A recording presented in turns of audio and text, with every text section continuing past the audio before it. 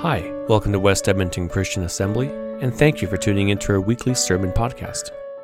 Okay, so as you can tell from the video and the title on the screens, we are in our summer series, Q&A, answering the questions and or the topics that you are interested in. And for those of you who might be here for the very first time, we got started last weekend. And really, this is a continuation of this summer series, but it's kind of a sequel to last summer because we did a series last summer called Q&A, but we had such an overwhelming response of questions last year and this year. There was well over 100 between the two different seasons that we thought, well, maybe we'll do a sequel and we'll try to cover a few more questions and we'll look at a few more topics that would be of interest to our congregation. It's challenging for multiple reasons. One of the reasons is the diversity of questions and interest that lies in the different topics. There would be people here who would be interested in a particular topic that to someone else in the congregation, that is of little or no interest, quite frankly. And there would also be questions that some people would know lots about, and they've heard many messages on the question or the topic. There would be other questions or topics that would be brand new for different people. We have a very diverse congregation, which is what makes WECA so wonderful and makes WECA what it is the diversity of culture, personality, male, female, children, youth. We've got everything from the cradle to the grave. So we've got lots of questions. To be frank and to be honest, some of the questions you could build an entire series around. One question or one topic, virtually impossible to really answer the question well, rightfully, respectfully, without more than one message. So we might spend more than one message on a particular question or topic. But thank you to all of you who submitted the questions and who looked at the topics. And I would say this, even if your question is not answered or the topic is not covered, my hope and prayer would be that any time a message is spoken from the pulpit, the table, that it would be useful, in particular if it involves God's word. I love this verse in 2 Timothy 3:16. The kids learn it from a young age at Wee College. All scripture is God-breathed. In other words, it finds its origin in that which is divine, which is what makes scripture so much different than other pieces of literature. And it is useful. So it doesn't mean it's always invigorating or entertaining or inspirational or some of these other things intriguing, and these things are all good. But the thing we need to realize about the Bible, God's word, scripture, is that most of all it's useful. And quite frankly, in the world in which we live, we could use a little bit more of that which is actually useful. Useful for society, useful for the world in which we live, useful for people in their everyday lives. So all scripture is useful. Useful for what? Well, the second part of the verse says it's useful for teaching, rebuking, correcting, and training in righteousness. Regardless of the question, of the topic, it can be useful.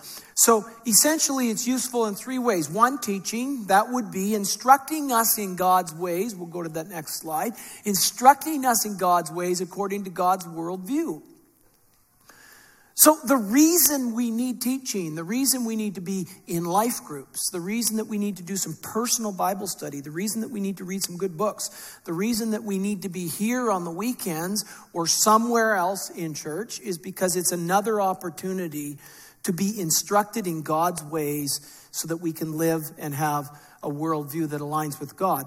Well, what's the second thing? Scripture can be good and useful for rebuking and correcting. That would be confronting us when our thoughts or actions are contrary to his word and his ways. And let's be honest, we're no different than our children or our grandchildren. Sometimes we need correction. And sometimes when we're taught God's word or we're learning God's word on different questions, different topics, we're stopping and saying, well, hold on here. I didn't realize that. I haven't been living that way. With God's help, I need to correct my ways and make a change. So rebuking and correcting important. And then training in righteousness. In other words, preparing us to live lives that are righteous. That would be right living in God's eyes. So this is how, not exhaustive, not limited, but these are some of the primary ways that all Scripture can be useful. So obviously, my hope this morning is that in the topic for today, and I'm going to cover it today and then next weekend as well, I hope that the Scripture will be useful in one of those ways to us and for us. So there were a couple of questions that were submitted between last year and this year. And the two questions that were submitted that I'm going to try covering are these two. What are the reasons for paying tithes and offerings? So when that little wicker basket, plastic wicker, I think, when that is passed down through the aisles or the chairs, and people are putting cash or envelopes or checks in there, or when people leave the service or before the service starts, they head to the connection center and the debit machine comes out and they use their debit card and they make contributions, or they pull out their phone and they do a push pay, or they text some contributions, or they come into the office and they line up these electronic transfer of funds. Whatever the method is, why do we do that? What's the reason? Is it just because, well, we've always done it? I don't know what we're doing. My mom and dad did it. I do it. We shouldn't just do things robotically or mindlessly, but we should recognize that our actions and our act is actually anchored in something that hopefully emanates out of biblical passages and biblical text. The second question that was submitted is this one. I'm living paycheck to paycheck. How and or should I even tithe? So maybe you're here this morning, and I'll touch a little bit more probably on that next weekend, but things are tight. Quite frankly, at the end of the month, you look at the checkbook, you look at the bank balance, there's really not much there, if anything at all. And in fact, maybe it goes into the negative territory. So you're thinking to myself, like, how am I supposed to contribute to God's work? Should I even contribute? Those are great questions. So I want to begin by thanking those who submitted those questions. And there would be a gradient or continuum of where people would be on these particular questions and on this topic. For example, there would be people in our congregation who would know a significant amount about the word tithing and about what it means, what it doesn't mean. They would have heard messages for many, many years. There would be people here today who are likely hearing this for the very first time. In fact, if you see the word tithing, you might even call it tithing or something. You just don't know what it is. You've never heard anything about it. You're not practicing it. You know very little about it. And there would be likely everything in between. And even for those who have been Christians for a long time and you know something about the topic, even within that body of Christianity, there would likely be a number of different opinions or thoughts on what tithing is, what it isn't, whether it's relevant for the modern day church, whether it was just an Old Testament concept. So there would be lots of discussions that would go on for those who are familiar with it. So I want to begin this morning by just looking at a very simple dictionary definition of the word tithing. So this is a generic, basic definition that would be embraced for this word. So a tithe is simply a 1/10 part of something. So the word means 1/10. Part of something. Money, animals, treasure, could be agriculture. Most often paid as a contribution to a religious organization or a compulsory tax to government. Today, tithes are normally paid voluntarily and usually contributed through cash, check, e-commerce, stock, etc., rather than in kind. So people don't normally bring in animals or agriculture to drop in the basket. That's not normally what we would do. Now, that was a process and a type of contributing, certainly in the Old Testament, and we'll look at that. But that's a basic definition for the word tithe. So in its most simplistic state, a tithe is simply giving 1/10 of something to someone or to some place. And it goes back thousands and thousands of years. And by the way, it is not exclusive to Judaism or the Christian church. It was practiced in other cults or organizations as well. So it's not something that's really, really new. Now, for the sake of the two messages that we're going to look at, what I'm going to do is I want to talk a little bit about the origin of tithing. Like when did it first start? And what was it practiced like in the Old Testament, in the Old Covenant? And then next week, we're going to look a little bit more on the example of the first century church or the New Covenant Christian church, and just see what some of their practices were like as well. So my hope in doing this is not only that it tries to answer those questions and maybe some others that some of you might have, but really my heart in all of this is to help you see the importance of generosity and to understand and recognize that the God of all creation, the God that we serve, is undoubtedly, immeasurably generous. And we see this throughout Scripture. The very heart, the very essence, the very nature of God is generous. And so regardless of what you feel or believe or think, or how you might debate different terms like tithing, free will offering, and we could have lots of discussions about those things, I think it's virtually impossible to deny that the God of all creation is generous. And perhaps his greatest gift of generosity is John 3:16. For God so loved the world that he gave. He provided his one and only Son as the one that would die for the sacrifices for the sins of the world. We celebrated that this morning. So Father God in his very essence is generous. God is a giver. Therefore, it does make sense for his children to be givers as well. And I understand that giving, it's certainly not restricted to contributing finances. We can give of our time. We can give and should give of our skills or our talents. We can give emotionally. But we do also give out of the resources that we have. And I think that's important. So we're going to look at the first question that has more to do with, like, why do we give tithes and offerings? And where did it all start? And what does it emanate from? And so what I want to do is I want to first of all take a look at what I think is the oldest and likely the first example of someone actually giving a tithe, and it is found in the Old Testament.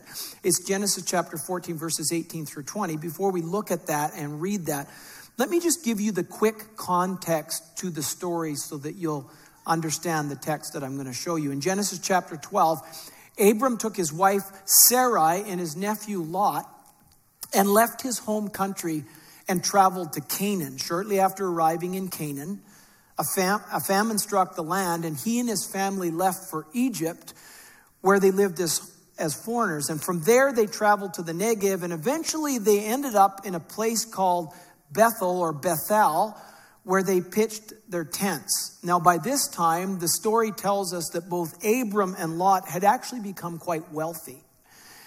And they had so many animals, and they had been blessed so much in terms of their possessions that there wasn't really enough room on the land that they had to house everything. And it was actually causing a family conflict. So if you're here this morning and you've ever had a family conflict, you're not alone, because there's plenty of them recorded throughout Scripture. And this is one of them.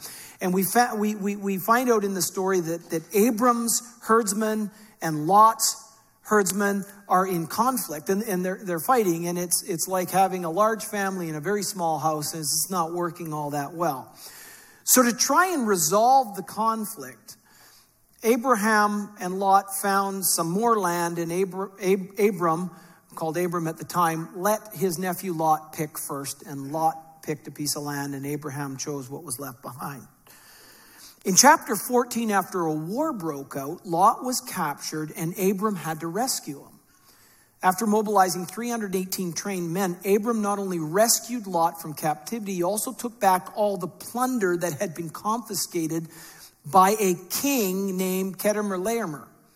So after having recovered all the goods, his nephew Lot, as well as the women and the other captives, Abram gave back a portion of the plunder he'd received through his rescue mission, and he did so by tithing or giving a tenth of it to the king of Salem, a man named Melchizedek, who was also a priest of God at the time as well. So let's have a look at that part of the story, beginning with verse 17, and I'll read it for us and then make a few comments about it. So we read these words. After Abram returned from his victory over Chedorlaomer and all his allies, the king of Sodom went out to meet him in the valley of Shaveh, that is the king's valley. And Melchizedek, the king of Salem and a priest of God Most High, brought Abram some bread and wine. Melchizedek blessed Abram with this blessing. So he gives him a blessing. Blessed be Abram by God Most High, creator of heaven and earth. And blessed be God Most High, who has defeated your enemies for you. Then Abram gave Melchizedek a tenth of all the goods he'd recovered. So this is a really interesting Old Testament Bible story where I think we see recorded the very first example of a giving of a tithe, a giving of a tenth of something. And in this case, Abram gave away or tithed the tenth of what he'd recovered from this military exhibition to Melchizedek. Now, the story is quite significant, and we know that because it is retold or it's re-referenced in the New Testament in the book of Hebrews. Now, in part, for the purpose of comparing the high priest, Jesus, with the priest Melchizedek. So in Hebrews chapter 7, verse 4, it's referenced again. Consider then how great this Melchizedek was. And Melchizedek was, scholars believe that Melchizedek was really like a foreshadowing of Christ. So he was a type of Christ. Jesus Christ being the ultimate high priest and the better high priest with the better or the newer covenant. That's what the book of Hebrews is about contrasting the two covenants and the superiority of the new covenant. Even Abram, the great patriarch of Israel, recognized this by giving him a tenth of what he had taken in battle. So why did he do that? It's a very interesting story, and that's an interesting question. Like, why would he give a tenth of this plunder to this priest of God, Melchizedek? Well, it's kind of hard to know for sure, but I think there's a piece in the story that gives us a little window of insight into Abram's heart. And it has to do with two things. It has to do with his response to the king of Sodom and the plunder that Abram had recaptured. And it also has to do with the fact that he gave this 1/10 tithe. So let's look at verses 21 through 23 for a moment. And I think we can discern a bit of an attitude in this particular biblical reference. The king of Sodom said to Abram, "Give back my people who were captured, but you go ahead and keep for yourself all the goods you've recovered." Abram replied to the king of Sodom, "I solemnly swear to the Lord God Most High, creator of heaven and earth, that I will not take so much as a single thread or a sandal thong from what belongs to you. Otherwise, you might say, I am the one who made Abram rich." That's a very interesting response. So we see Abram, first of all, giving a tenth or a tithe to Melchizedek from the plunder that he recovered. And that it appears that he refuses to keep that which I guess he can rightfully keep, because he wants the outcome of his life and his testimony to be one of trust in God and dependence upon God. And that's the most interesting verse, isn't it? Verse 23, we'll look at it one more time. I will not take so much as a single thread or a sandal thong from that which belongs to you. Otherwise, you might say, I'm the one who made Abram rich. Ladies and gentlemen, I think this story is a story about dependence. It's a story about worship and honor, respect. In the releasing of the 1/10 to Melchizedek, but that's also an act of dependence and trust. Because Melchizedek was a type of, a foreshadowing of the high priest Jesus. So it teaches us something about dependence. And then his unwillingness to take this plunder, lest it look like someone else's provision was what provided for him. And it leads me into a very important life truth that I take from this story, and it comes in the form of a question, and I really want us to think about it this morning. So we got to go back to the question, if we can, Paul. The question right here, thank you. Are you willing to give up that which could be yours in order to trust in the one who wants to be yours? So I would suggest for your thinking, ladies and gentlemen, that one of the most foundational, most simplistic, value-based pieces of tithing or giving free will offerings or contributing or being generous, whatever the words you would like to use would be trust, would be dependence. And I think every time you release something into that basket, and every time you go out into the connection center and you use the debit machine, every time you use the push pay, whatever it is that you do, where you come in, you set up with the office, you want this electronic transfer of funds so that it consistently goes to God's work. You're essentially saying, I am releasing this to you, Father God, because you are my provider. You are my source of strength. You are the one I depend on. You are reinforcing, you are reaffirming your trust in and your dependence upon God. And maybe you can think of it this way. Tithing or generosity is not a penalty. It is a privilege, and it is also a protection. It is a protection from self-reliance. It is an acknowledgement that there is more to this life than just stuff, money, things, possessions. There is another life ahead. There is an eternal life. There is an unseen world. It's not just everything that we touch or feel or earn or spend, but you're saying there's a God in heaven who is truly my provider, and I'm placing my trust in him. And I'm placing my dependence upon him. And so we need to realize that when we contribute to God's work, God is not robbing us. He's not penalizing us. We don't walk around saying, well, my neighbor gets to live with a lot more money than me because he doesn't have to give any of it. And you know what? He also gets an extra day a week to mow the grass because he doesn't have to be here. God's not punishing us. He's not up there saying, I can't wait to make you live on less money and work on one less day. No. That's not the... He's protecting us from self-reliance. He's protecting us from not being generous. He's protecting us from all kinds of things. I think that's in this story. I will not take as much as a sandal, lest you say, I'm the one that made you rich. Because I want to be able to say that God is the one who provides for me. It's a wonderful story.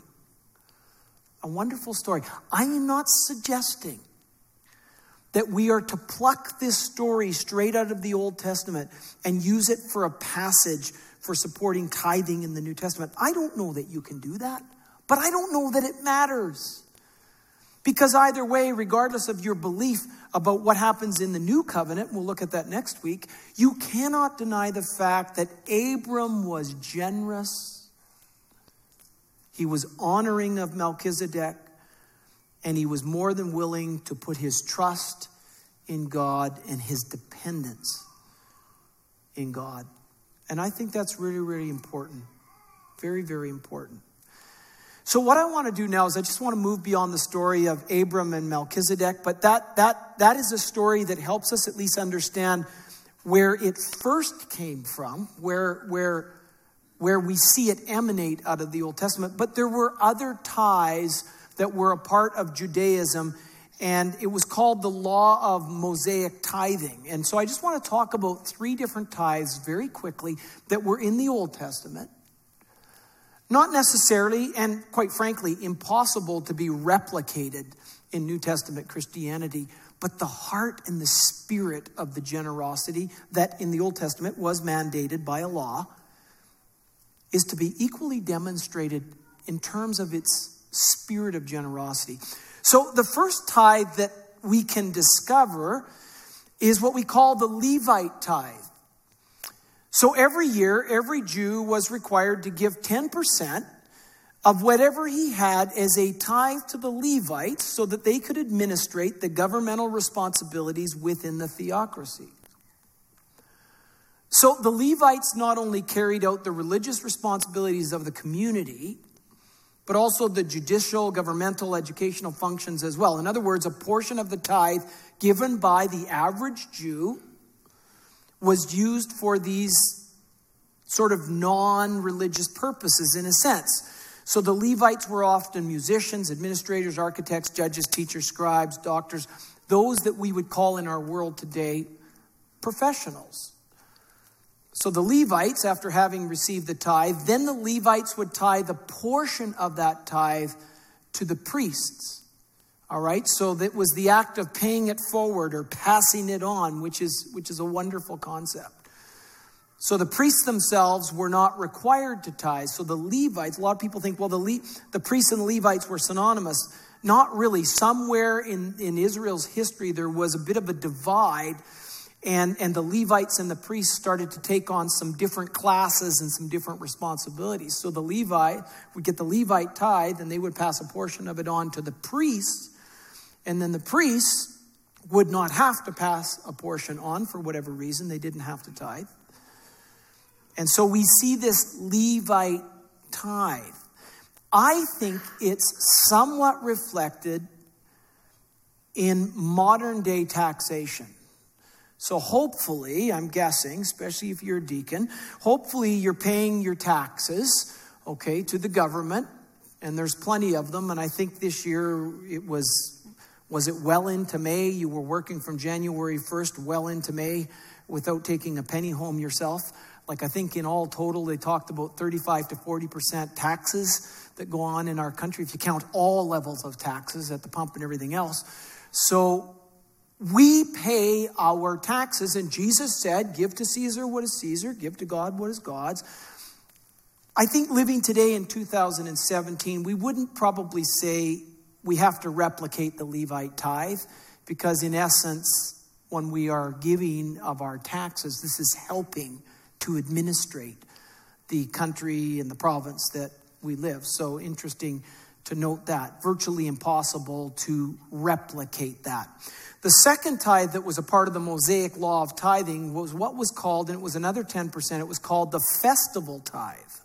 And this would likely be a tithe that would be closest probably to the usage of the donations that come in here at WECA. So every year, every Jew was required to give another 10% of whatever he had as a tithe to help support the festivals and religious convocations of the nation.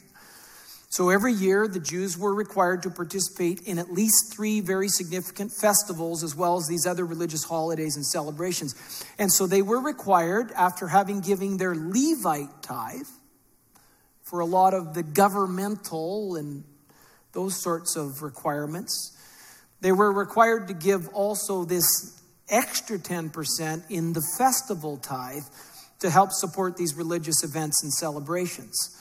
So This is a decent comparable, I think, to what happens here at WECA. People give donations voluntarily. We don't charge a ticket price. We don't have membership dues. Every bit of money that comes in is given in terms of the donations. It's given by volunteers who choose to do it, which is amazing when you think about it. And it supports our weekend worship services. It supports Grief Share. It supports Alpha. It supports all kinds of different things. The celebrations, the services, the programs, all the things that we do to honor God, to worship Him, to get to know Him and make Him known to the community that surrounds us and the city that we're in. And there are also plenty of dollars that go through WECA to different parts of the world as well. So this would be somewhat similar to this particular tithe.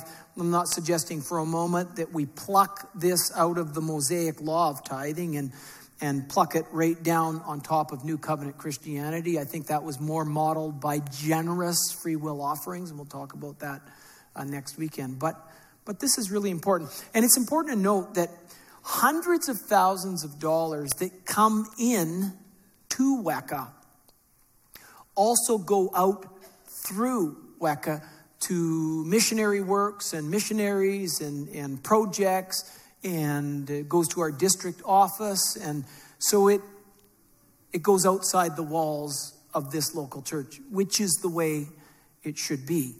So very, very interesting. So the third tithe that was designated was called the benevolent tithe.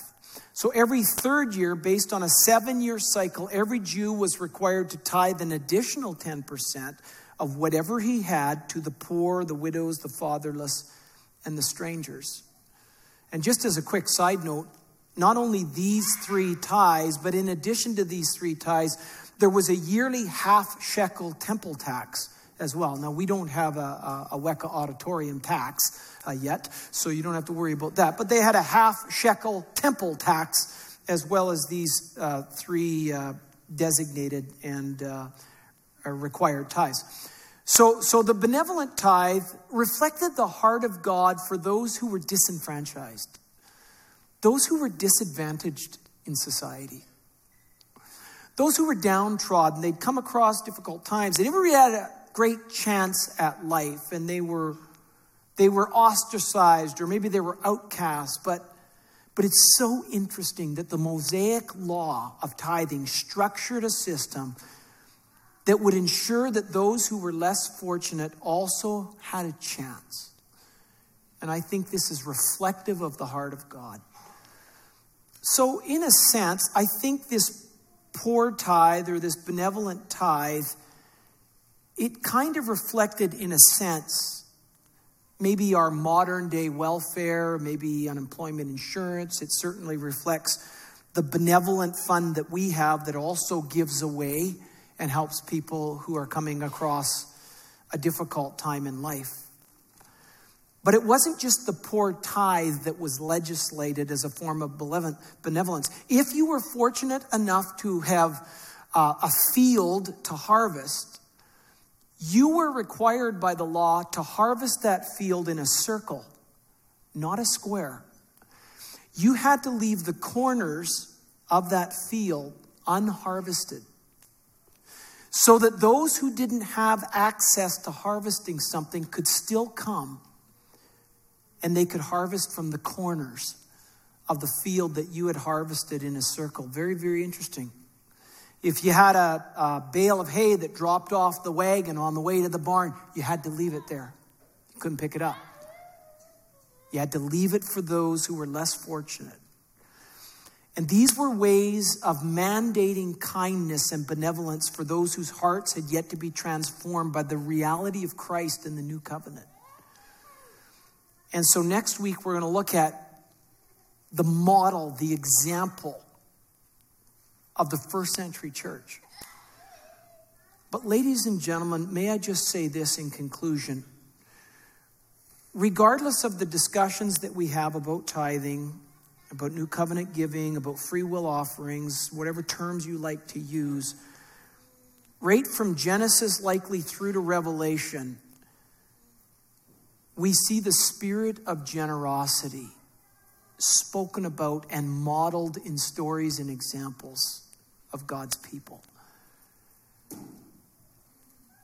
And I would just like to say that part of my hope and desire is that all of us would feel released willingly, joyfully, sacrificially to be involved in generosity. Generosity with time, generosity with talents, and also generosity with treasure. And if you haven't yet experienced the absolute joy and the wonder and the freedom of placing your dependence upon God and your trust in Him by releasing funds on a regular basis into your local church and ultimately into God's work, I would just invite you to jump in the boat with us and to row together. And I think you'll discover that it does something for your relationship with your God as well. So let's bow in prayer at this time. Again, I thank each of you for coming and listening. And I wanted to put out that challenge. I wanted to try and answer the beginning of that first question about why we do it in the first place, because it's a very good question. And we do it because we have examples of it in the Old Testament. We have examples of generosity, of collecting of offerings. We have examples of immeasurable and liberal giving in the New Testament as well, the first century church. But most of all, we see it in the heart and the character of God as He demonstrates generosity in the world in which we live. So, Father God, we thank you for who you are. We thank you for your generosity to us, and may we adopt and embrace and emulate generosity in and through our lives. May we not be stingy or hoarders or refusing to trust in you as our source of provision. But may we progressively learn to entrust a portion of what you've allowed us to steward back into your kingdom and your work, and to sow it into the lives of others in good works that are happening in our world. In Christ's name, amen. Please stand together. Thank you so much for coming today to be with us. And I really encourage you to come back next week. You're really going to enjoy the message. It'll be great. So God bless you. Pick up your children. Have a wonderful time. If you're new here, stop by the guest lounge and say hi to the volunteers. They'll give you a tour. Thanks for listening to our podcast. You can watch us live every Sunday at 11 a.m. Mountain through our Facebook page or by visiting us at weka.com. We invite you to be part of our online community by visiting any of the links in the show liner. If you're in the Edmonton, Alberta area, visit us at our West Edmonton campus on 199th Street or pop in for a coffee at the Weka Chapel located in the West Edmonton Mall.